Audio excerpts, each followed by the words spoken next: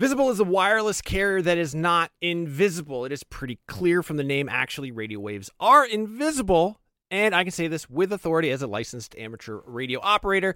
That being said, Visible won't be giving you the power to see light outside the visible spectrum. It's actually way better because having that ability would make getting around very difficult and distracting.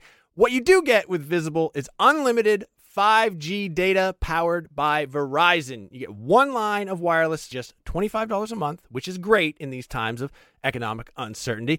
That is one line for $25, taxes and fees included. So whatever you're doing at this moment, please stop. Switch immediately. Now, monthly rate on the Visible plan for data management practices and additional terms, visit visible.com. Wie geht es Ihnen? Was ist los? It's deinen Freundo, Seth. I'm learning German. Yeah, in case you didn't know what that was. That is me trying to impress you with the little German that I know. Right now, I am actually learning German. I took it in high school. I goofed off the entire time. I did some other language learning apps. They taught me things like where the taxi stand is and how to find a bus, but not a lot of conversational German. Thankfully, that's what Babbel is all about.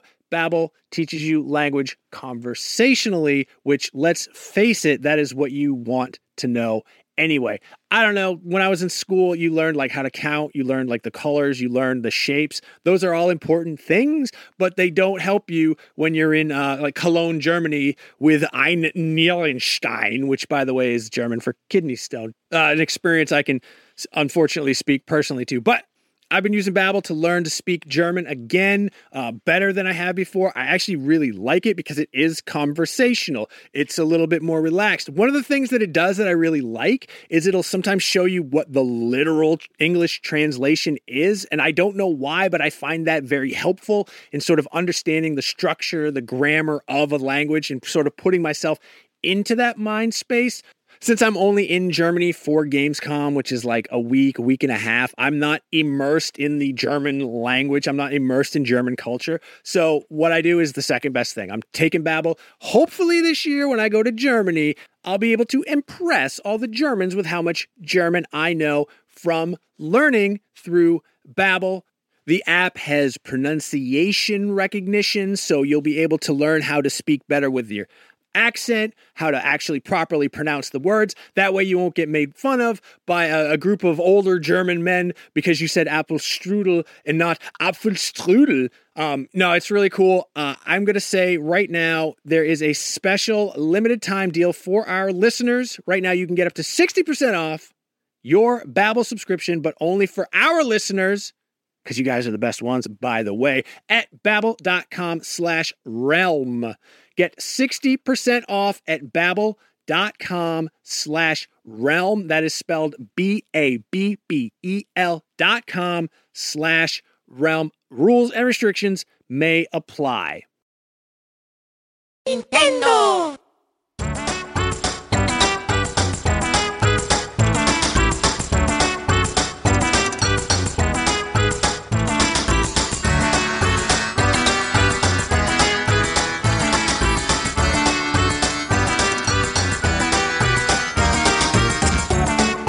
Welcome to Nintendo Voice Chat for the week of July 28th, 2016. I'm Jose Otero. This is IGN's Nintendo Show. Joining me this week is Brian Altano. What's up, guys? Andrew Gofar. Hello. And sitting in for our dearly on vacation Per Schneider, we found another German, basically, to take his place. Basically. But an internet legend in many ways, Jeff Gerstmann. Hey, hi. Hello. You may know Just Work from GiantBomb.com. He is a founder/editor-in-chief there, veteran commentator in the video game space for many years now, a former editorial director of GameSpot as well. I mean, you started writing about video games in the mid-90s, early 90s? Yeah, I got my first paying video game writing gig in 94, and then started at GameSpot in 96. What was the site? What was it was a magazine. Okay. It was called Blaster. It made it a whole 3 issues. Okay. It was funded by the owner of Creative Labs, so it was like packed into Sound Blaster boxes. Oh, wow. And it was on newsstands, apparently. A very rickety thing. I don't know. I wrote some stuff for it, and then suddenly, like, all the money was gone, and I was out on the street. So I was bitter at 19. So that was that's a good market for people who bought Sound Blasters every month. Yeah, exactly. If you were buying a Sound Blaster every month, you could read my column, and it was great. Yeah, I was actually in charge. I had the one PC in the office, so I was the one that got to write about, here's some things you might be able to do if you have a sound card. Wow. But the rest of it was just kind of like lifestyle. I love the idea of like a magazine about sound cards. I wish it was that. I wish it was just that. It'd be like, all right, here's the IRQ settings. Here's how you really nail this. So you can't hear this. We're describing it to you. It just sounds picture so good. What's the best loud you ever heard? Oh, this wavetable synthesis is going to make you crazy. Yeah. Do you still have any issues or? I have like unopened boxes of them and stuff like that. But yeah, it made it a full 3 issues. The 4th issue made it to Blue Line, and then they kicked us out. Do you have any old Sound Blasters? I'm trying to hook up a really old laptop. I've got an all 32. So that was they were giving me sound cards and stuff. Yeah. So at the time it was like, here's a CD-ROM drive, which in '94 was like $1 million. And I'm like, wow, this is a double speed CD-ROM drive, and I couldn't even figure out how to make it work on my PC. Things were garbage.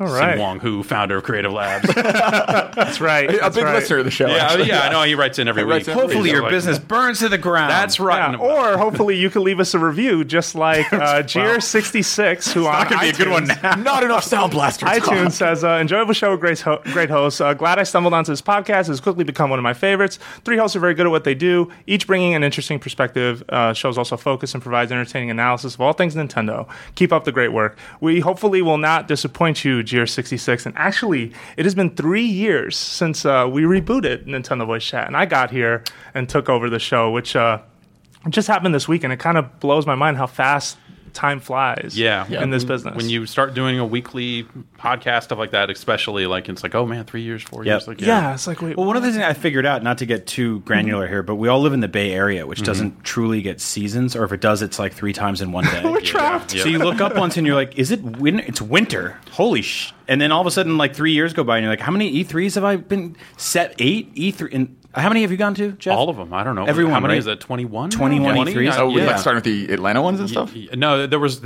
in LA before. Daniel went to Atlanta. I went to a couple of CESs before E3 existed, because they used to have the games there. They put them in a tent outside in Vegas because they really respected what video games brought to the show. So yeah, there was just like, Capcom had a huge line for Street Fighter 2 for the SNES and that sort of stuff. Did you ever make it out to like Space World or anything in Japan? I went to Space World twice. I played Echo Delta, which didn't come out for the N64. I love the idea I remember of liking it. Of preview events for games that we now regard as like some of the most classic things of all time. Like, I don't know about Super Mario's cape in this game. This game is a bust. And like nowadays we're like, that's one of the top 5 greatest games ever made. Right, exactly. Yeah. I was kind of, so Sega was local and Nintendo was in Washington, so I would go to some like Genesis focused events and saw like early Sega CD stuff and some of that stuff. But yeah, Nintendo they had just the most amazing booths back then. Just like when Killer Instinct was coming to the Super Nintendo, they had this big stage show with the music and all this stuff.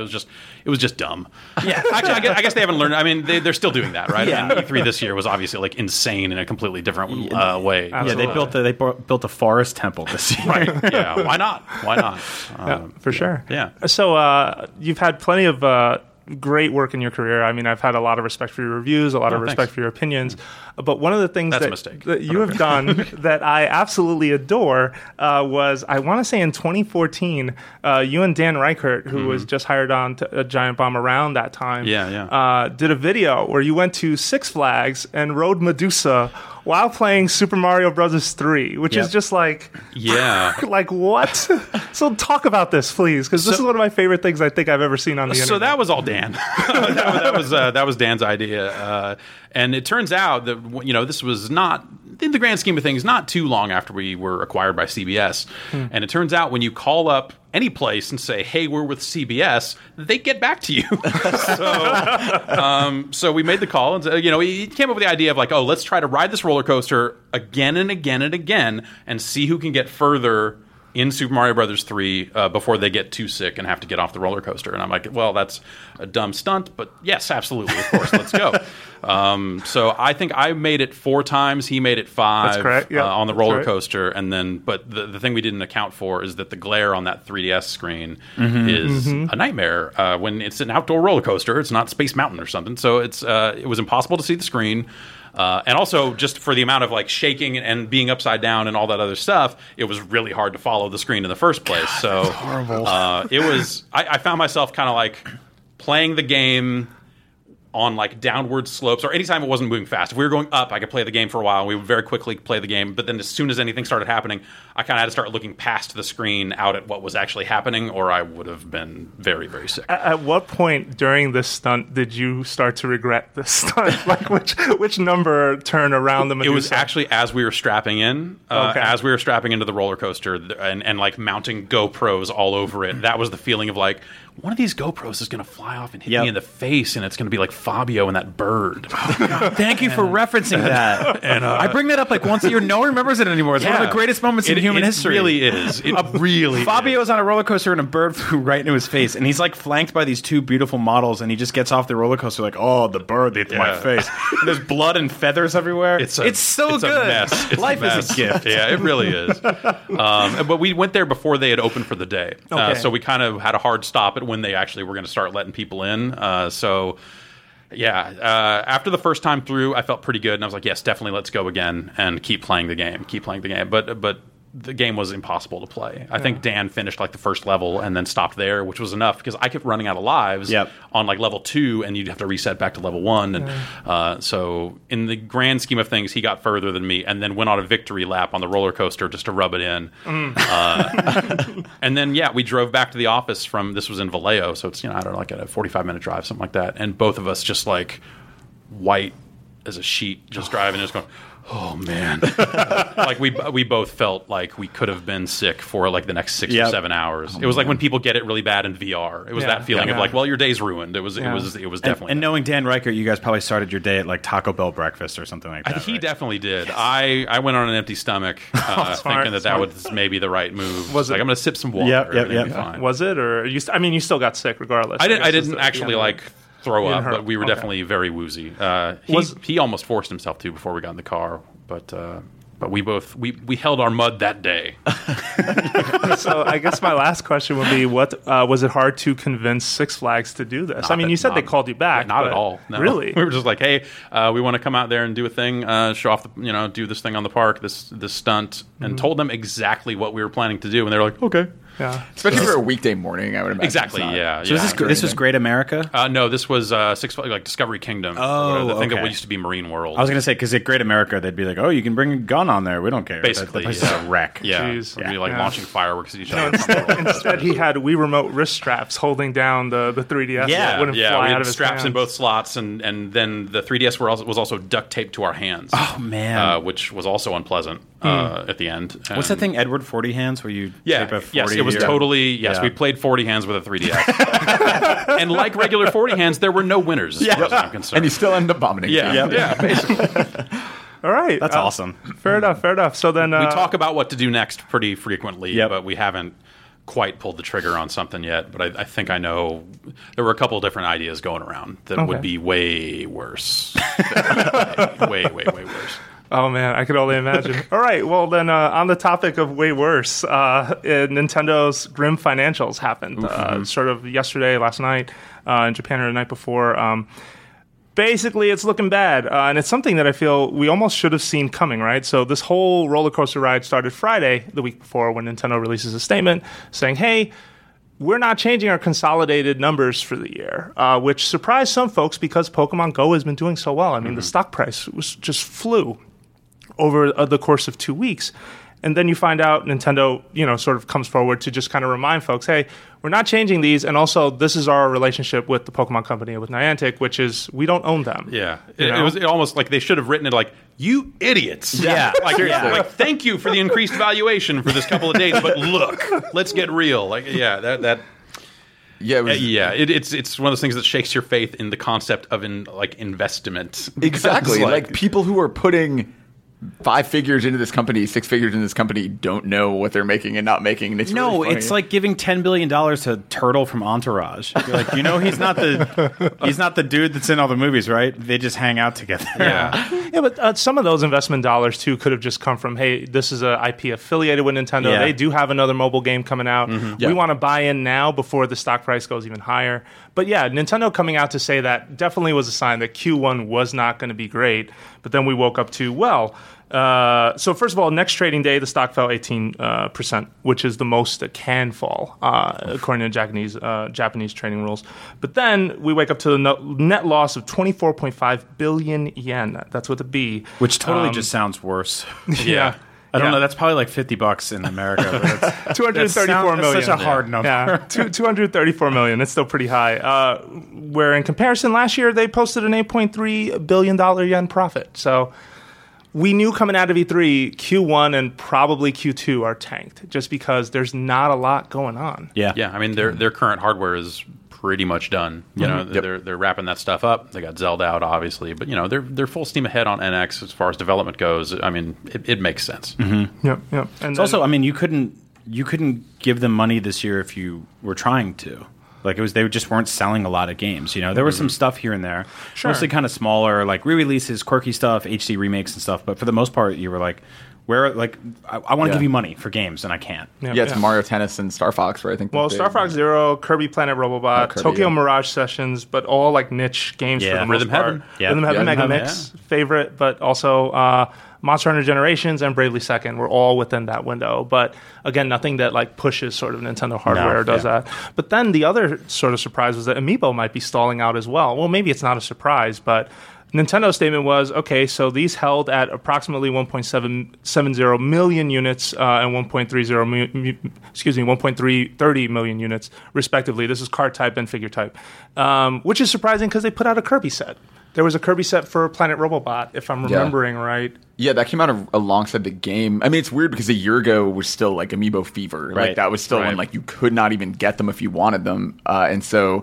It's interesting that they released a lot fewer in the same time this year, but you could still buy them and like to fall 60-something% compared to last year. Yeah, that's crazy. Well, it seems like they probably just have solved like the inventory issue. They know how to get those things in the channel and keep them there, so they're not selling out as much as they used to. Skylanders went through the same thing in year one, where it was impossible to find them. But then by the end, when they were getting ready to release Giants, like they'd figured it out. So that stuff was already all the way out there. But also, you have to wonder if there's a finite number of people who are going to go Amiibo crazy, and once they were able to buy all the ones they wanted to. That's it. Maybe they're done. Yeah. I was gonna to piggyback on that. I think they just shipped their 100th like individual Amiibo SKU, not including the cards, the other day. And I mean, how much space does the average person have for these things? Even if you're collecting all of them. And the other problem too is like the Smash Brothers set isn't done yet. So if you're trying to sort of be this finite collector of like, this is what I want, is the whole Smash set. Like Bayonetta's not even out yet. Bayonetta, Corrin, and Cloud. Cloud. Well, and that's an out for people too, like because there are all these lines, like the Mario line, the Animal Crossing line, the Kirby line are not kind of moving people the way the Smash Brothers line did, because that's like a really easy, I'm going to get these 52 or whatever it is and then be out. Whereas like by the point where Timmy and Tommy are coming out, or like the third Meta Knight or whatever it is, like I think those are a little less. And if you're not playing those games, you're less likely to buy those Amiibo. I mean, Smash is obviously like an order of magnitude larger than most of those other games. For sure. So, but you're also shipping games that at the end of the day didn't have functionality in them, right? Like Monster Hunter through third parties, or Bravely Second, or Tokyo Mirage. None of those games really had that. Star Fox Zero had compatibility, and so did Planet Robobot. But even Planet Robobot was like, if you used a Ness or a Yoshi or something unrelated, you still got something. Well, and that's part of the problem I feel like Amiibo runs into too, whereas because they work across everything, sometimes you already have that thing. So it's like, well, why would you buy Or in a lot more? of cases they don't. I mean, that's the other thing. If, you think about Infinity and Skylanders being these figures where day one they were like, these figures will work, and they've carried them forward. I mean, not in, the year one Skylanders are not fun to use on the most recent one, but it at least does something that you expect it to do. Whereas with a lot of these Amiibo, a lot of these different Amiibo supporting games only support certain ones, and so it's a less reliable object, right? If I get a Skylander, I know it's going to work with every Skylander thing. Yeah. If I get a Ryu and I go like, man, I can't wait to see this Super Mario Maker Ryu costume, it's totally not there. It's totally not there. Yeah, that's Why right. wouldn't they do that? And I think what Amiibo did for me, because I got bit by the bug for a little bit, and it kind of opened me back up to the world of sort of more high-end collectibles. Like, I was like, oh, they make a really cool, like, Figma makes a really cool Link. Like, he's in the Skyward Sword clothes, which is not my favorite Zelda game, but he's like $50 and highly posable and comes with accessories. I'm like, I'm going to go with that.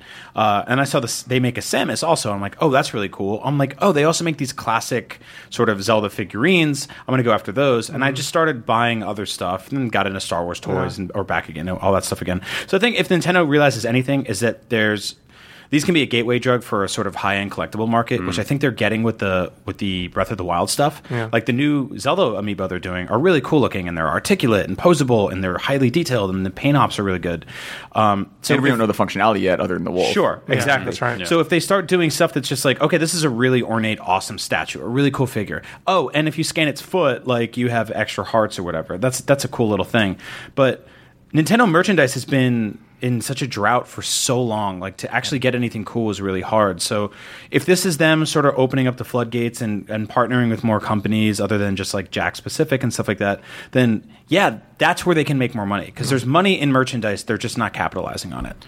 Yeah, definitely. I wouldn't be surprised to see them have a whole new renewed amiibo push around NX. I think there's some stuff they probably need to do in terms of like what can be stored on the figure itself. Right. And I bet they also like start encrypting stuff differently to stop people from cloning them. Yeah. And also, Does that happen? I think they might do, like, if you look at Mega Yarn Yoshi, I feel like that's them dipping their toe in the waters of like, why not? In the Figma line, there's also an amiibo chip, and that thing works. Like, I can see them kind of pushing the boundaries of what an amiibo is, because that Guardian amiibo for Breath of the Wild is like, has all the like crazy tentacles, and you can pose them. And I think that's sort of the idea of like a new wave of amiibos that are like, maybe they're premium and more expensive, but they also have functionality, is kind of a cool proposition for what they can do as toys. Because to get to the Figma level, though, they have to kind of let go of this, well, we have to control the channel. Like, there are very few Amiibo partnerships. The only one really was the Skylanders one that they had with Activision, and that's kind of been it. And I guess they haven't Shovel tried Knight. something too. Yeah, but that was Yacht Club making it themselves. Like, they took on the risk of making those things themselves. They just got the specifications and approval through Nintendo.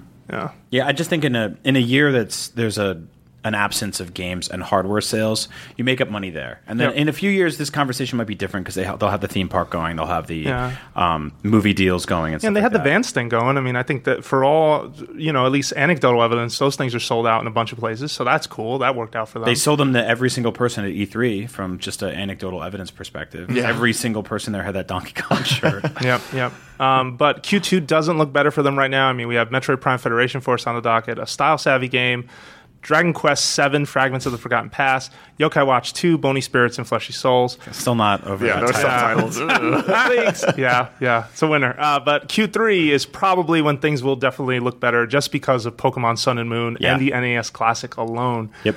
There could be other surprises, but then again, you never know. It could be nothing, could be something with Nintendo. Nobody saw the NES Classic sort of getting announced one day and then just going, hey, check this out. You know what I mean? Yeah, so, and it's sort of up to them how that thing does. Like, if that thing is at every Walgreens, every Safeway, like, I think it'll explode this fall. If it's like a GameStop exclusive, then probably not. If they need to get that thing into everywhere that all the weird third-party licensed Genesis consoles, all the bootleg Atari joysticks, like Urban Outfitters carry some of that stuff. Like, if they can put that there, where someone who doesn't play a lot of video games now can look at it and go, Tiny Nintendo, and buy it, then that thing will kill. Sharper Image is on that list, right? Yeah. So is Hot the 9 Sharper Image stores. Is there a Sharper Image around? Are they still around? One in the airport. Air ionizers that play Nintendo games. It'll be huge. I think there's also massage chair. Brookstone, right, which is basically free massage around Christmas time. That's Sharper Image 2.0. I like it. Yeah. All right. Yeah, no. So I didn't get to play it, but I went. I actually held the NES Classic at Comic-Con, and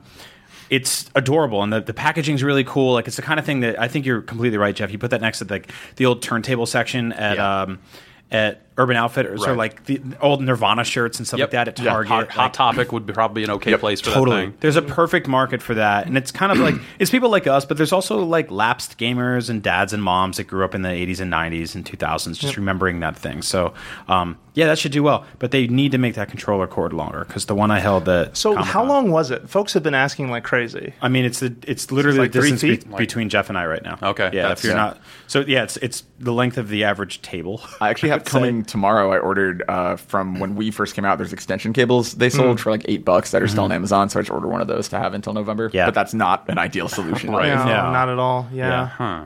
Yeah. I wonder what they're because that thing will also plug into a Wii remote and stuff and work that way. So I guess it makes sense to have the cable length be similar for that. But that's not a functional. That doesn't No, work. we're just Doesn't like, work. I mean, in the 80s, I remember sitting 3 feet from my television because Right. I was a child and I didn't know any better. Also, TVs were way different back then. Yeah. But nowadays, like, I have a 55-inch television at home. Like, I want to be nice and far from that thing and just kind of Not me, man. I'm trying to get headshots. I'm right there. Just right in there. Yeah. Like that scene when Aaron Paul's playing the Rage. Rage in Breaking Bad. right, He's like, yeah. I played nothing like that, by the way. I just saw that episode again the other Playing day. basically a different game. Yeah. It's Rage meets Duck Hunt. Okay, Yep. in other news, Nintendo decided to push back the Pokemon Go Plus until September. They decided to delay it, push it, however you want to say it. Their statement on this is silly, so I'm going to read it. The delay is due to the preparations for the Pokemon Go application update in order to optimize Pokemon Go Plus. In order for us to offer new experiences to play Pokemon Go with Pokemon Go Plus with the quality level high enough to satisfy as many people as possible, we decided it was necessary to take enough time for the completion. We ask for your understanding. So can you explain what this thing is? Is this this little Pokeball icon thing? It's like It a is cool, it's like Yeah. I like how I said the word cool. It's not cool. It's like almost like you can wear it on your wrist or pin it to your shirt pocket or whatever. And it has color coded lights, and it'll basically tell you when something's nearby in the game, or we expect it to give you some kind of notifications, basically, so you don't have to hold your phone Yeah, out. if you go to the website for it, you'll find out that, okay, first of all, if you're going to catch anything, it'll only allow you to catch something using it that you've caught before, which is a weird condition. what? In a game where it's all about sort of discovery and finding something for the first time, you would think that having this device, and by the way, this is the one thing Nintendo is actually responsible for in this trio partnership between Pokemon Company, Niantic, and Nintendo. So that's one thing it does. The other is that at Pokestops, you'll be able to swipe across this thing or tap this thing and collect the items that are there. It isn't a weird design choice. I think aesthetically it's cool. Like I like the idea of the Pokeball meets the sort of like marker situation going on. It's not something I'd wear though. I feel like, I have an Apple Watch. I'd love to have that functionality there instead, being someone who put out the money for this But thing. wouldn't you love to wear this thing right above your Apple Watch? So it's like you No, got that. I don't. Wouldn't you love to cover your entire arm with watches? Yes. Yeah. I mean, it's also $35 for this thing is just above impulse buy price. Yeah. Like I feel like if you hit $19.99, it's like okay, yeah, that sounds right. But 35 is like a little. 35 much. is the price of the new Pokemon game. Yeah, That's yeah. right. And Yeah. I think you also have to start to wonder how many people will still be playing Pokemon Go come September. Yep. Right. I mean, obviously they'll have an update for the app, and I count on them to make updates to try to keep people engaged. Absolutely. But anecdotally, I feel like myself definitely, but the other people that I've seen around, it's not sticking with a lot of people. It's already waning for sure. Yeah, or there are Yeah. definitely people that are hearing about it for the first time and going through that process. And not to say that there's no one playing it; it's still huge, Right. obviously. Yeah, but, no, but I'm totally. like the people that were most likely to be those early adopters. I see some of them falling away from it now. Well, They it had doesn't a- help that Nearby is broken. right. Like, Yep. Nearby has been broken for over a week now. And it's more than I'm- that. I'm It's, fine- yeah, it's going on maybe 2 weeks, but it's more okay, I still play this game. I still open up my app wherever I am to just see what's around.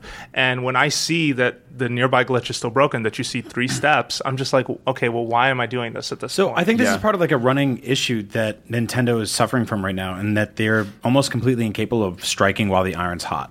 Like the NES Classic, right? We all wanted that the moment we found out about it. How many of you pre-ordered it? None, because you can't. Still can't. It's been, 3 weeks? Right, A month? yeah. A year? Sure, Like sure, I you can't, think 30 that's fair. years? Your son's in college. I'm an old man at my own funeral. You already went and bought all those games on cartridge or on the virtual console. Exactly. Just thinking about them, like Yeah. that impulse is gone. I think the same thing with Amiibo. Like they should have just put out as many as possible at once. And the same thing with this. Like if the numbers cut in half every single week on Pokemon Go, and I don't have stats to back that up, but I'm sure just anecdotally watching, like people are sticking with it, but also people are falling off. Well, to that point though, what's the saying? Rising tide raises all ships, right? The idea that Pokemon Go came out, you know who benefited the most from Pokemon Go coming out besides Apple and Google?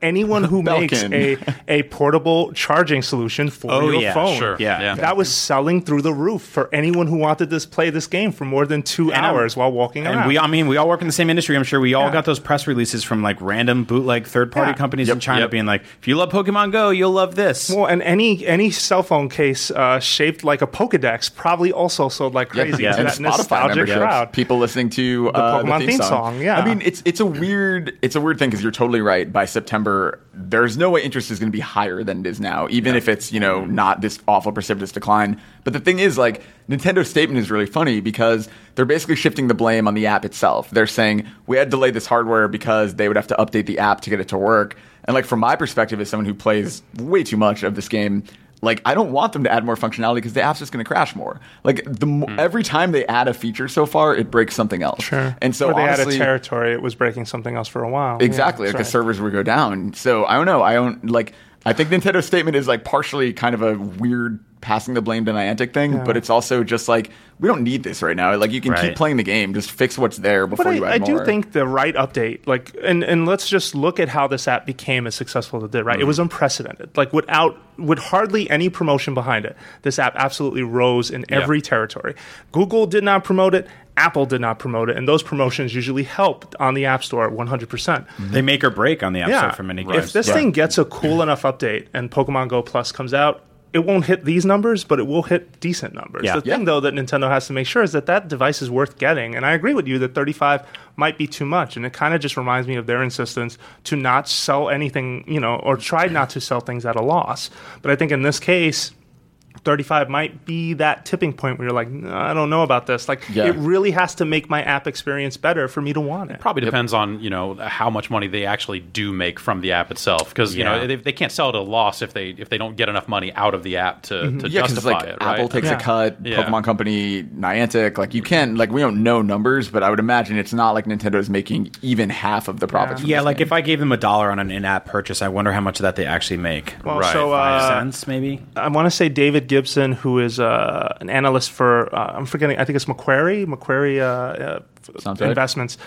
He speculated that Nintendo sees 13%. Okay, so that's of the money. That's not bad. 13 cents on the dollar. Yeah. That's again purely speculation, but still a number that's floating around. That's not bad. And the people that do stick with it into September are probably going to be the people that you're monetizing the heck out of. Yeah, so totally. Even if it's a smaller base of players that go on to buy this thing, they will probably be the ones that are so hooked on it that they're like, yeah, let's buy more incubators. Let's get more stuff. Let's set these lures down. Let's go. That whole guppies and whales thing, which I hate that terminology, but Well, this game especially, like I've never seen. It's like I feel insane walking down Embarcadero because it looks like a commercial for some insane game where you roll your eyes because it doesn't actually happen. But like you hear people yell like Charizard, like 30 people run towards the water. It's like the most. You and I were walking. We went to lunch yesterday, and you're like, I gotta go. There's a Geodude over there, and I'm like, all right, I'm just gonna walk back by myself. So no, but we need to talk about that. So Andrew was using a website called Pokevision, which is sort of becoming. Brendan was using it, but he told Andrew about it. So basically, this is a website you can log into www.pokevision.com, and you'll be able to. This site is gathering data from Niantic's API that basically says where a Pokemon will spawn. So yeah, I mean, that's the thing. Like, yes and no. I feel like a crazy person because I can't get it to work. Every time I've ever gone to this site, it's been down. But Brendan somehow can find stuff on it. It is a cool idea. I'm not going to front that this is a bad thing. Like, you can call it cheating if you want. I think it's an interesting way to play the game. However, like the 3 times I have tried that website, I can't live like that. So what I mean by this is I got home yesterday, for example, logged into Pokevision. I was like, let me just see what's around. There was like a certain Pokemon that I didn't have 2 blocks away. This is like after I've sat down, I'm relaxing, I'm home. You know, when you just walk in the house and you're like, I'm done These for the shoes day. have to come off right now. Pants are gone. Yeah, pants are done. Yep, the pants were gone. And Burn these pants. They just explode. this guy weird. Microwave my jorts. So I see that this Pokemon's 2 blocks away, and it enters my mind, I'm going to go back outside. I'm like, no, I can't do this. I closed it. I closed the app. I was like, I will live if I do not catch this Pokemon. One of us here did not do that. Instead, he left you at the Taco Bell as he went off to catch him. I didn't go to what was it, Taco an Bell. Onyx? Wherever it was. It was a Dan fancy Reichert. place. Excuse me. I mean, so just backing up, the point I was getting to with this game, I feel like Pokevision, I do kind of think is sort of cheating, and I'm glad I didn't use it at first, because one thing I was going to say about the microtransactions is that this game is weirdly social. And like, I think one of the things I spent money on was lures, because Marty Sleva, also at IGN, hosts trivia at a bar, and like 30 of us were going like the first week the game was out when it was at its peak. Sure. And so we bought a bunch of lures and we were all trading off, putting them down. And that is part of the fun social side of it. And walking around meeting people has been the thing that kept me going. It's been that weird thing where I run to a couple and randomly they're playing Pokemon. We start talking about stuff. Knowing winks, right? Like, Yeah, hey, exactly. I know what you're doing. You I just know what you're swiped doing up with on your those phone. swipes. And then their instinct, and you kick. Let's go. Yeah. And that's the funny thing. Like, I'm at like 124 in my Pokedex. I'm glad I got that far without using this. For me, I'm glad to have it now for cleanup. Like, I want those last 18 Pokemon, so I'll use this. So do you think it's cheating? I mean, yes, absolutely. I think it's cheating, but more importantly than that, I think you're taking at the experience. Like, the thing that makes the app itself is broken. It has all kinds of problems. Yeah. The social component of it is what made it a phenomenon. It's Right. what Yeah. makes it fun. Well, and the surprise, right? Like, I Yes, mean, you go out totally. for a walk and all of a sudden on nearby, when it's working, you see, oh, wow, there's an Onyx nearby. Okay, I'm going to like scout around and look. And you do look like an idiot. I'm not going to pretend. I mean, I'm 6'5". Like, everyone's noticing, like, where is the tall man going? I'm like, well, Leave me. I'm trying to catch a I'm on lick a of tongue. But exactly. But it's still, I really do enjoy it. And I've been talking to Andrew about this, and I think the one thing that did hook everybody, it is that moment that you catch that Pokemon. Like, when that ball starts shaking, you just start going nuts because you're like, do I have it? Do I have it? Yes, I got this one. And it is the thing that fuels every silent fist pump that you see when you're out playing this game. It's just that feeling of, oh, yeah, I got that thing I really Yep. wanted. Yeah. It's what everyone comes back for, but I live in the Pokevision suburbs, takes it and there's away. none of that. Oh, I had it running in my car, and a guy to drive through was like, "Oh, Pokemon, huh?" And I'm like, "Yeah." He's like, "Yeah, I'm playing that," and that's it. That's the only interaction I've had with a stranger playing this Really? to Okay, date. okay. In my neck of the woods, there's just I've been going to gyms, I've been scouting, Yeah. like looking around, going to public parks, looking like a crazy person in a public park. But nothing. I have not seen Who's the another new guy? Yeah, I've Someone not seen leans over another to the person other, playing yeah. it. That's Yeah. why I think it will very quickly drop off. I mean, I think they were smart to launch the original 150 because we've talked about this a lot. Like, the fact that they hit that perfect blend of nostalgia where someone can open it and find Pikachu, you don't get that when you open it and find like Froakie or Chandelure or something. Like, those they don't evoke those same emotions from people. So I think once they add that next wave, like, I think it'll still pull in like hardcore Pokemon people, but I don't see it breaking through to the mainstream in the same way ever again. Right. I mean, well, I'll definitely be curious to see it. I will admit, I do see it dropping off slightly, but I think that done right, they can keep this going. Like, Yeah. I mean, think about how much money this app has made in the time that it's been out as well. Oh, yeah. Like, it's scary. Well, and the legendaries. Like, this is even before we've hit, like, because I do think the big spike I'll see in renewed interest, I would assume, is going to be Mewtwo and the legendary birds. Like, that's when people who started playing, spent $20, maybe stopped for a couple months, will come back to When it. you hit on it too, just that because it's so social, it's that thing that when you have a group of friends who do play it together, it's like any social online game, right? Yeah. Like, Yeah. you can get your friends to play Overwatch, you can get your friends to play Call of Duty, you can get your friends to play Pokemon Go. Yep. You can't get Brian Altano to play Pokemon Go, though. Well, I'm not really into it. I tried. For me, it's it's a factor of like just not being a lot of there are no other people playing it around Yep. me, and also I just like the game's very novel. But I just don't think the game itself is very good. So Yeah, without it's that not. social Fair. aspect, Yeah. like there's just nothing to it. That was my thing too. Yeah. I was like, oh, actually playing it, like the actual hook of the fundamentals of actually interacting with this experience. It feels like the gym fights are terrible. Yeah. That's it's the just worst part. terrible. If that was, and that's the thing, if you took just the gym fights and it was some knockoff Pokemon game someone uploaded to the App Store, it was just Yeah. tapping, everyone would be making fun of this. Like, Yeah. it would Sure. be, Sure. you and Jack Well, it DeVries almost years is like one ago of those. made fun of, it was called like Pokemon Spin Fighter, some awful thing that was like, it was like a jumping up game basically. Yeah. And like then there were little tap battles that were awful. Yep. And I think we've seen that before. But for me, it's like I'll go to a bar and see someone else playing it and strike up a conversation. Yeah. Like it is that weird in a city environment and in a just wandering around with nothing to do environment. It's it works really well. I keep comparing this to the beginning of like Charlie and the Chocolate Factory, where the teacher's doing that math problem, and he's like, "Oh, we'll say you bought 100 chocolate bars," and like, "Well, Charlie, how'd you get?" And he was like, "I got one." He's like, "You only got one?" Like that's how I feel talking about this game because everyone around me is going crazy for it, and I'm like, "I'm glad you're all happy. I'm not trying to take that from you." Yeah. But for me, like it didn't sink its hooks into me yet. I wish I could have that experience. Yeah. Honestly, Yeah. like it sounds awesome. Yep. But it's just not happening. Yeah, I kept saying like if they made one about like a genre I cared more about, or like a theme I cared more about, like even just like a general Nintendo one. I know that doesn't make any sense. Or Star Wars or something like that. Like I'd be totally into it. Like when you said Onyx, I was like, oh, like the rap group. That would be good. If I have to find 90s rappers all over my city, dude, I'm All right, so in. it's 90s rappers all over your city, plus like a Shazam style. Like if you're listening to the song, you have an increased chance of finding. Oh, I them. love that. Yeah, like so if I Cut this part out, we're gonna make $1 million. If I get De La Soul in my headphones and I'm walking around, I'm like, oh shit, I'm listening to De La Soul, and there they are on the street right there. Well, there it is. Yeah. I think, the one last quick thing. Sure. Talking to a friend, his son actually is gathering with a bunch of kids, and they like have like a study group in my like tiny Connecticut town, basically that does homework, and then they go on a Pokemon Go walk. And I think that part of it, that like social element, especially for kids, is really cool. And I think it's it's great. something going on a walk. Yeah, that too. Good. Exactly. People should go on walks. Exactly. Yeah, no, that's the thing. If anything, I've taken away most is, hey, I am actually going out of the house more. That's nice. Well, Jose said that to me the other day. He's like, I'm walking around a lot. I'm like, you should have been doing that anyway. I'm like, that's what any doctor in the world will say. He's like, I don't trust doctors. For Dr. context. Pokemon. Yeah, exactly. Get out there. Doctor, exactly that. No, Dr. Oak. But even more like getting off at like the Embarcadero instead of Yeah. getting off on Montgomery and like enjoying that nice walk along just along the pier. Like that has turned into a daily routine. No, And it's this awesome. game is because of that. It's awesome. Because I love of this it. game. All right, we're gonna take a quick break, and when we come back, NX Das Hype, Jeff, Brian, Andrew, we are all gonna talk about Eurogamer's big NX leak. We'll be right back.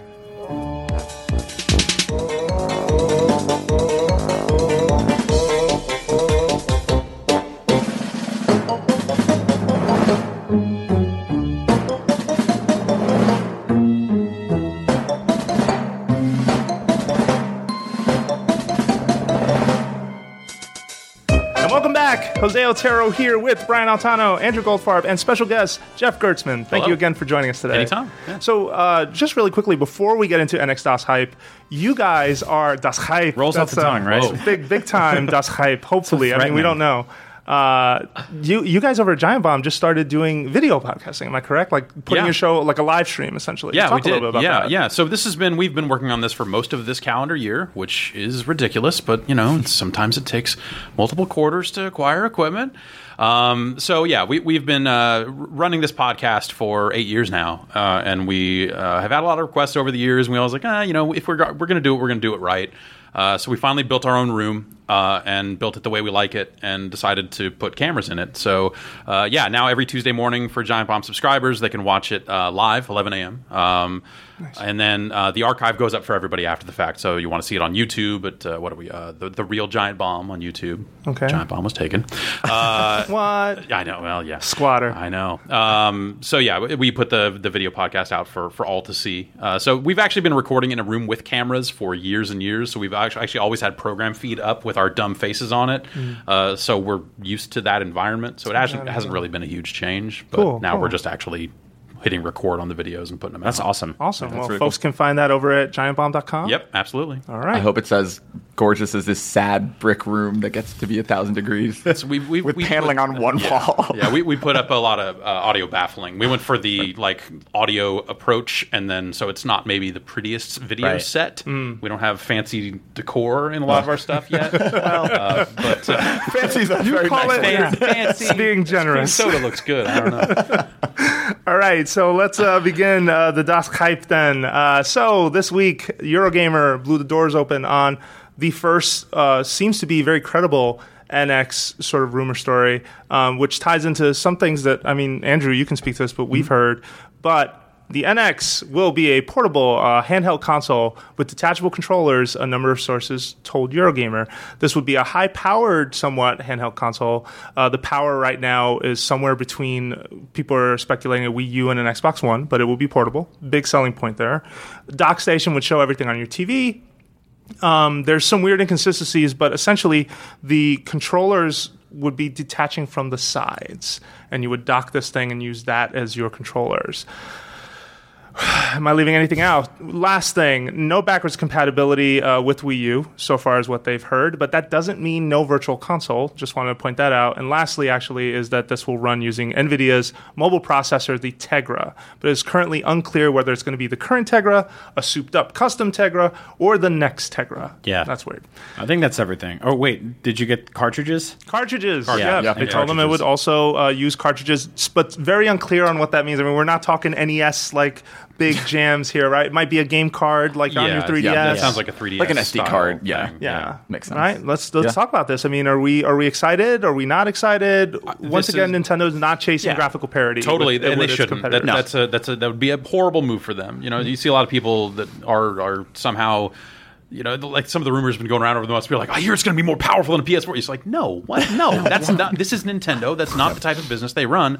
They don't need that. I think this is super smart. I've thought it was super smart since, God, it feels like it's been like a year or something now that people have started to talk about this hybridized solution.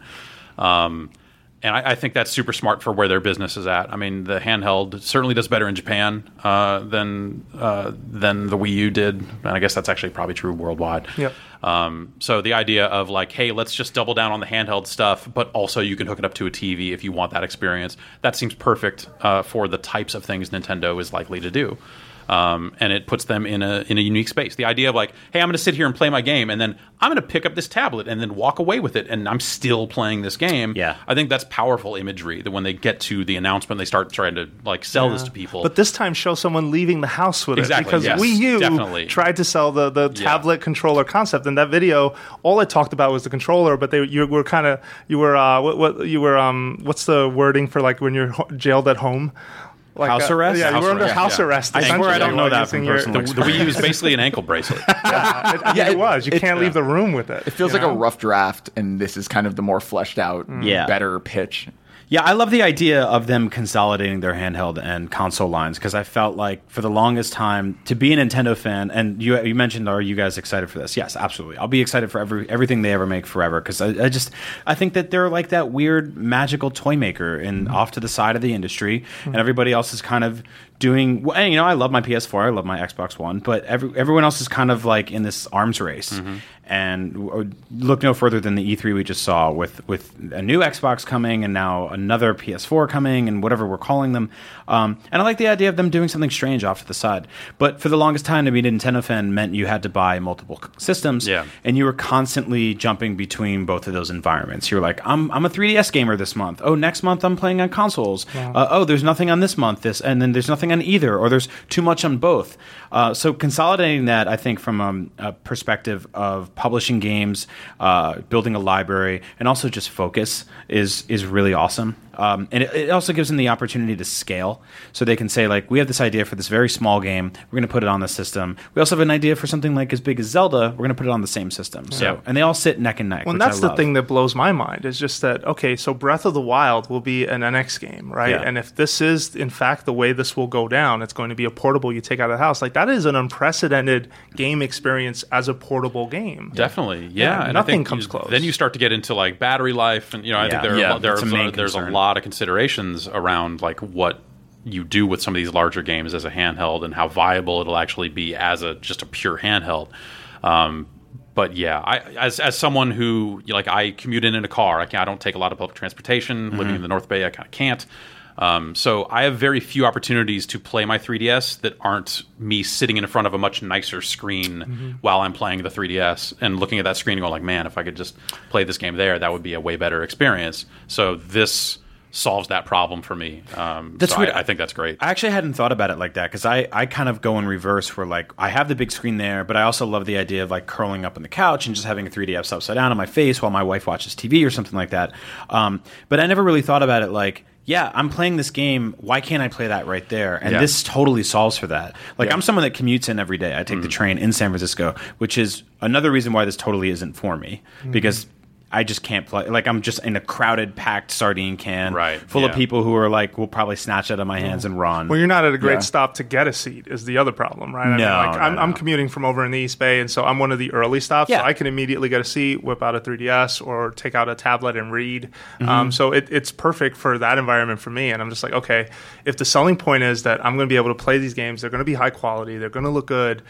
And the battery life is there. I think that's the biggest question, the room is just battery life in general has to be really good on that thing. Yeah, and that's the thing that concerns me. Like I don't really have a commute, but I travel a ton, and so I honestly finish most of my games on portable and on planes. And so for me, this is like sitting in front of a power outlet on a long flight. This sounds perfect because battery life is less of a concern, but you can't always get to that. And also a game like Breath of the Wild, like if you're out in the middle of this open world and you just took down a temple or you just like are collected something really cool, like, and that red light comes on that there's a low battery thing, like that's not great, for a longer console experience. Absolutely. They're probably going to need to build the games around that with like some kind of save state or kind of suspend mode in mind, or even a low power mode or something. Like I would imagine that when a game is docked, maybe it can do certain things that it can't do when it's in portable mode. Because if you think about it, like the amount of processing power that even Xbox 360 has, what that would do to impact battery life isn't great, as opposed to a tablet game where occasionally you'll get something like Amazing Spider-Man, which is content complete on iPad as it was on consoles, but there's way more fog or there's way more traffic on screen at once or something like that. I think that that's where the chipset starts to like play into this, right? Because some of those Tegra chipsets are they're not huge power consumers. They might last a long time if that ends up being the chipset. If it's something else that's ARM based or something, like that stuff's built for this, so you might be okay.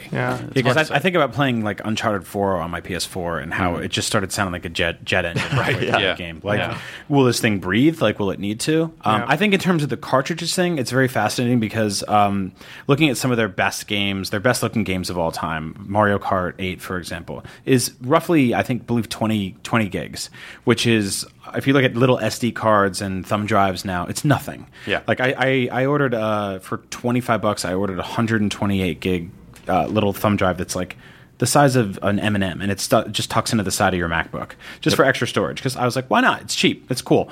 So that won't really be an issue. The cartridges thing, I don't know how much they're going to actually lean into the look of that. Like, if they're going for a nostalgia play, like they are with the classic NES series or with the new classic NES thing, maybe they'll make them look like cool little carts, or they'll just be ugly SD cards. I think they will literally be 3DS cards. I think that there's not backwards compatibility with Wii U, but it would be really smart of them to do it with portable. If they are leaning better library, if they could pull that off, I think that would be. But I think in terms of size and stuff like that, and you have to imagine that this would have internal storage also for downloadable games and stuff like that. So that was my favorite part of the Eurogame report. My favorite part. I highlighted and circled it. The most interesting thing to me was the one source told them originally they were considering an all digital system, and that they were essentially talked out of it. Which would be very Apple. Yeah, totally. If they can pull that off, and Nintendo has always sort of loved to compare itself to Apple, or at least folks have gotten that feeling.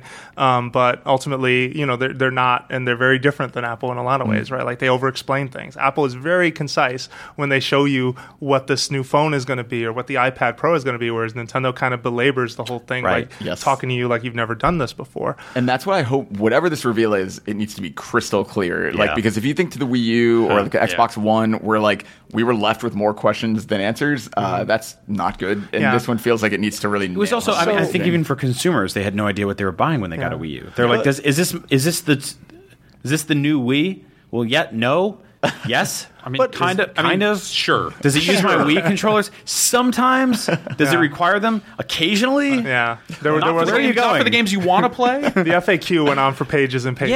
I think that's fair. But I do think that one thing that does happen out of this, and it, maybe by accident, maybe on purpose, but consolidating does help them not have to answer the question of where do we put the next blank game, right? Like, Pokemon, the game after Pokemon Sun and Moon, because I don't think Sun and Moon would make this deadline, would be a Pokemon RPG you can play on your TV, which is something really people awesome. have wanted Finally. for years. Years and years. Animal Crossing would be an experience that would be on your TV at home and on the go. And that's another game that. that's great on the go, but that you'd want to still check in from home.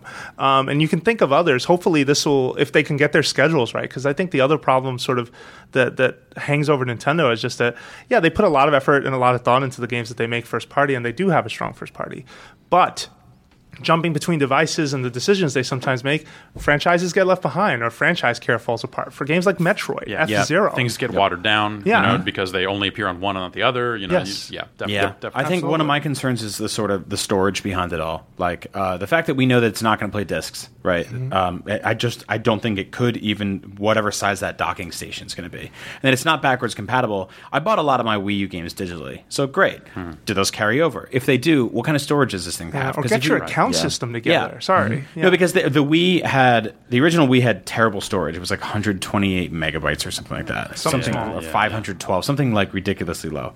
But you didn't really notice because all the games were small. The new 3DS, for example, you had to have that weird surgical operation where you popped open the back and you got that horrendous clicking noise, and you put in a new. I shake thinking about it. The Wii U, I have a external storage device sitting on top of my Wii U that's just like, I hope this works forever. Like, it's not ideal, So I'm hoping that whatever they do, whatever this handheld thing is, it's got enough space so that I'm not constantly managing the fridge, as Reggie used to tell us to do. Moving stuff around. Yeah, that totally is valid. And then input is my big question, because if it's a tablet, and we were talking about this, if it's a tablet and it has touch controls, let's say, and then you have to dock that tablet, then how are you playing a game with touch controls? Is there a separate touchpad? Is there... Take a look at Zelda. Did the Zelda demo at E3 have any touch controls? None. If that game's coming to the NX, I think you can start to build a case for why this thing might just straight up not rely on the touch screen for games. It's crazy to me though to ship a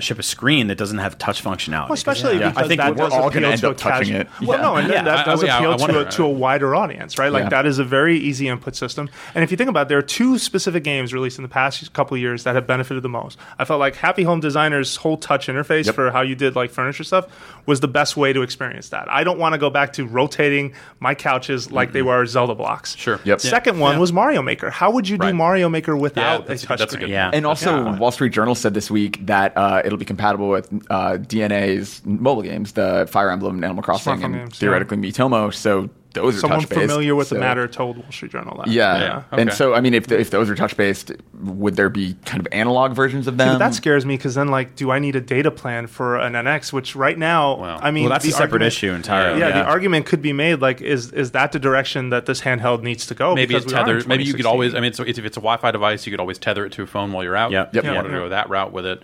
I guess in that context of like, you would expect a Mario Maker to make its way over here, and if this mobile stuff makes it over, then I suppose a touchscreen does make sense. So maybe then the dock is less about setting the device down and more about connecting it up and still holding it. And we also talked about what we had heard. We had a couple conflicting sources. We had some stuff early on about this. We had heard the controller snaps off and then snaps together, and that's your input. So what we were talking about is maybe there's a third piece, because even in mock-ups Eurogamer has done, they're very small, and we've heard stuff from Eurogamer's report. They talked about that becomes two separate multiplayer controllers. Which was really confusing to me, because the original report didn't say that. It did say the detachable controllers, but then the Digital Foundry one says, well, we can hand each other the two units, and it would be two separate controllers. Probably depends on the game. Exactly. To me, that's worrisome, though, because... how big are these controllers? Like, I mean, big if we're enough talking to play NES games on. I'm going to say, the very few scenarios where you're going to like play on a tablet and hands it to someone else is like, let's play Tech Mobile. See, but that scares me because you do need a certain amount of buttons just to get everything going. I mean, if you go by just Breath of the Wild, right? I mean, almost every button had a function or a use during E3 demos. And if this is the same experience, and I'm not going to need like some U-shaped doohickey or something, you know what I'm trying to say? Like, it should ultimately have the same number of buttons on both sides. So maybe I'm just getting dragged into the minutia here, but I'm like, what is going on? If we want to go this? speculation crazy, then Let's maybe do this ties back into their patent for the featureless screen that also has buttons on it, and you've got some element of that on each one of these detachable pieces. So when you snap it together, you've got a control space in the middle that lets you do your touchscreen sort of things. While still docked to a TV. Yeah, and Andrew and I, when we talked about it, like that was something he pointed out. I was just like, what if you sell a third piece that is just an option? If you want to do touchscreen stuff, you could do it there, not use controls. Like the PS4 I don't think they would, but like something that doesn't have a display on it, but is literally just a like almost like the Apple. There was also that patent that they had for the clickable scrolling shoulder wheel mouse button wheels. thing. It's like whatever that means. I don't know if that's going to come into play. I'm hoping this thing isn't like a Homer Simpson car, and it's very clear in what they're trying to make it, because like we were talking about before, like there's a lot of sort of mystery and confusion behind being like, do I need a Wiimote? Do I need a Wii U gamepad? Do I need a nunchuck? Do I need like the balance board? Like there's to take something like when we first saw the Wii, it was Reggie holding up that controller, right? Or was it Iwata? I forget. And it just looked so simple, and you were like, how am I going to play games like this? It's so simple. And then it worked, but then you started plugging things into it, and then you got an external charging station, and then you got your storage device and recalibrating, and then there was the sensor bar, and all of a sudden you're like, I have this rat's nest of wires behind my TV from something that looked so Apple and so simple. And Apple still gets that design of being like, here's your thing, here's one cord for it, you're set. But then it does. This all sort of funnels into, what is this thing going to cost? And that's always been the reason that I have always kind of, and I've said on this show, like, been kind of against the consolidating those two markets, because I'm like, what would this magical device be priced at? And I feel like for them, it can't be more than $250, tops $299. I feel like for the audience that they want, that is the price is right between those two cones. I actually see them hitting $249 and $299 with different storage options. Yeah. I think that, when you look at kind of where some of these, assuming the chipset stuff is accurate, which that seems like it might be the shakiest part of what Eurogame is reporting, but whatever, they've got their sources. Yep. If you look at that stuff and start to look at other devices that have similar architectures, that's not too far off. Some of these Shield tablets and some of these other things like fall into that range. Right. So I think they could probably pull that off. See, I was thinking $199 would be the most amazing sweet spot to just completely $49 would be great too. Free. They pay you. Free money. I think that's the kind of thing where it would. $199 is so if they're going after that sort of like handheld market, I think that's where it starts getting appealing to parents, to kids, to people who are like, this is within reach of affording it. It's also like there's a durability aspect to it. My biggest concerns are honestly like the screen quality, because if you look at the screen quality on the 3DS, the 2DS, the Wii U, it's not great. No, they didn't choose a great choice. And not even the fact that it's like a single touch or lack of multi-touch on there, which I think is going to be heavy glare outside, as we kicked off the show with, right? And then the Wii U one was not HD, for example. That was a pretty. They're just lower res. Roughly, I mean, I'll take that hit to play Breath of the Wild on a 10-hour flight, but it's not completely ideal. Well, and that's where I think the cost can get a little scary, right? Like, what sort of screen have you chosen? What are the other internal components?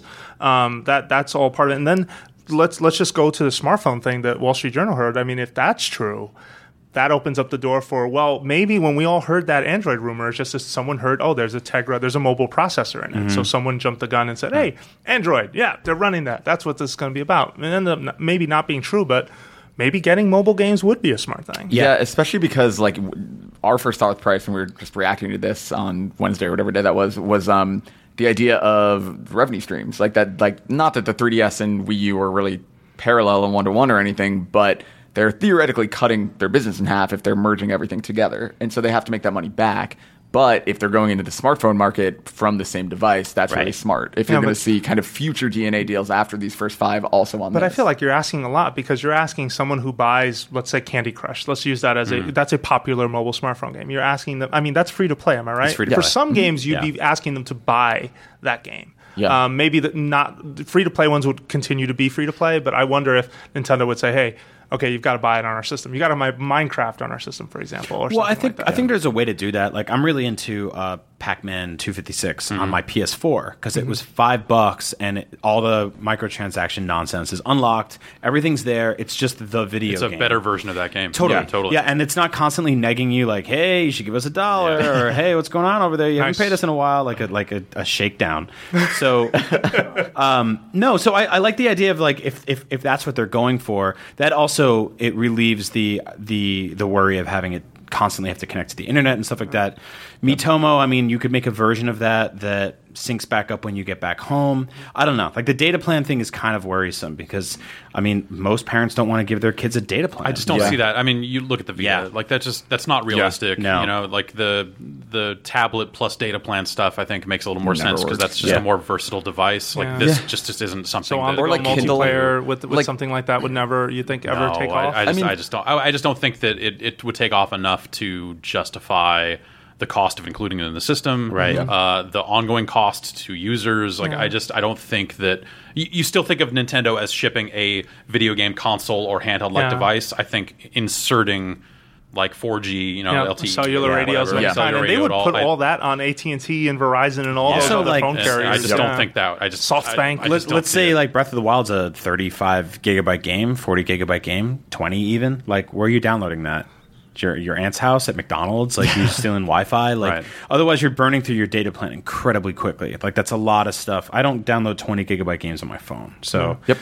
Yeah, I can. Well, your phone won't let you, too. Your phone will say, hey, this is over like Yeah. 100 or something, 100 Yeah. megabytes. You're not doing this. And those are Yeah. provider imposed Yes. restrictions. Yeah. So, Yeah. like, presumably this device, if it were to do that, would have similar restrictions. You'd Which means have they to be have on it Wi-Fi to do Wi-Fi. that. It has to be a better Wi-Fi interface than the 3DS has, or even the Wii U, because it's not a super easy. Hey, a Wi-Fi network popped up. Do you want to connect to it? Like it is. You have to delete one of three presets and then add in the new one. super It's a annoying. nightmare. Yeah. So- and you can't. It doesn't work in hotels 99% of the Right. time. Yeah, which exactly. that If you would have to enter a change, thing. too. But keep in mind, Yeah. without a data plan, this thing can't play Pokemon Go. Exactly. So I don't think this. I mean, I don't that's think the so other either. weird thing. Like we don't know. I would like completely just guessing. I would assume the DNA stuff could be part of this. I would not think Pokemon Go is. I would think that that's kind of a separate. but that's a weird thing that if it's a part of it at all. Yeah. like That's if one of the box quotes is that it plays Nintendo mobile games, and you're like, oh, kind of like Pokemon Go, and they're like, well, not that one. That's the whole confusion with the investor thing. Yeah. It might not even be the same versions of these mobile games. They Yes. might just Yeah. be making Yeah. unique versions And- of those games for Yeah. the So platform. that I like that a Yeah. lot. Yeah, That's a but, good idea. but maybe it makes sense to. Well, you can make an argument 2 or 4, and we'll end with this because we do have to go. Another show's coming in. One, you can make the argument for just because if Nintendo is sort of positioning these games as a way to get someone started with a Nintendo experience and then bring them over to their platform, the fact that the platform would support those games, you would think would continue to hook that consumer potentially. I'm not saying that's 100% a lock, but then the flip side of it is, well, we want to give them something better. Like if you start with Animal Crossing on your phone, we could give you a better version at home if you bought one of our Right. devices. And hey, how about some of your progress carries over, like supplementary, Yeah. like almost Yeah. like Yeah. a Street Pass situation And of like, that's hey, if you're playing this mobile game, you're gonna get this stuff in the NX Yeah, version. and that specific example actually is something they pointed out when they announced Animal Crossing. They said there is going to be some sort of future functionality between this and the next Animal Crossing, the mobile game and whatever Animal Crossing NX, if you want to call it that. I think that's the warning bell, so I'll let you think- finish. Oh, well, I was going to say, I think no matter what the prospects of the system itself are, I'm so excited for the reveal. Yeah. I think just when we finally hear this stuff and how they explain it, it will surely create more questions. But I'm very interested to see what this thing actually is. Well, we were just talking this morning about Sega's. They just announced 2 new Sonic games, and they put an NX logo in the end of their trailer. And they had to make their own NX logo because we still don't have one.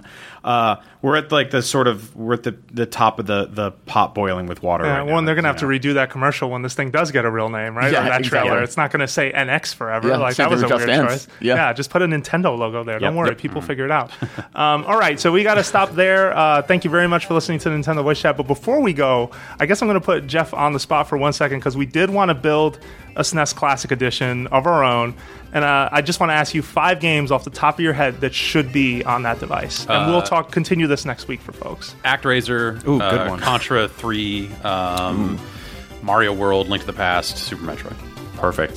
Thank you for saying actors. I feel like Mitch Dyer and I are the two people. Yeah, so good. The music is so good. Yeah, it's really, really good. Fantastic stuff. All right, cool. Well, thank you for that, and thank you for listening to Nintendo Voice Chat. We're a weekly show on IGN, but we are, in fact, not the only show on IGN. There's plenty of stuff you can get. You can find Jeff's awesome work over at GiantBomb.com or the Giant Bombcast, if I'm... Giant Bombcast on iTunes and, on YouTube. Look it up. It's around. We're around. Sweet. Jeff.zone. I'm out there, I'm around, man. The Jeff Zone. Oh, man. All right. And you can find... no, I didn't. I had no knowledge of this. Sorry, I apologize. He's got a new piece in Sound Blaster Monthly. Yeah, that's right. It is. If you have feedback for the show, email us at nvc@ign.com or head on over to iTunes. Leave us a review. We're always grateful for your feedback. Lastly, you can find us all on Twitter. You can find Brian Altano at Agent Bizzle. You can find Andrew Goldfarb at Garfep. You can find Jeff Gerstmann at Jeff Gerstmann. And you can find myself, Jose_Otero on Twitter. Thank you very much for listening, and we will be back next week with more Nintendo Voice Chat.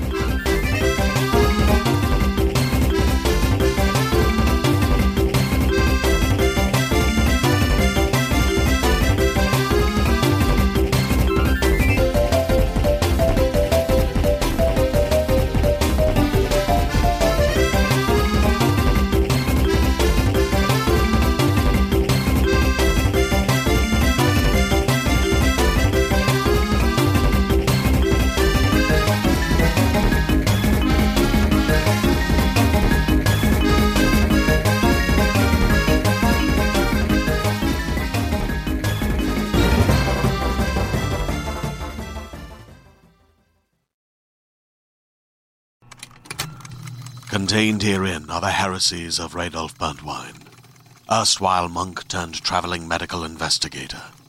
Join me as I uncover the blasphemous truth of a plague-ridden world, that ours is not a loving God, and we are not its favored children. The heresies of Radolf Burntwine, coming January 2nd, wherever podcasts are available.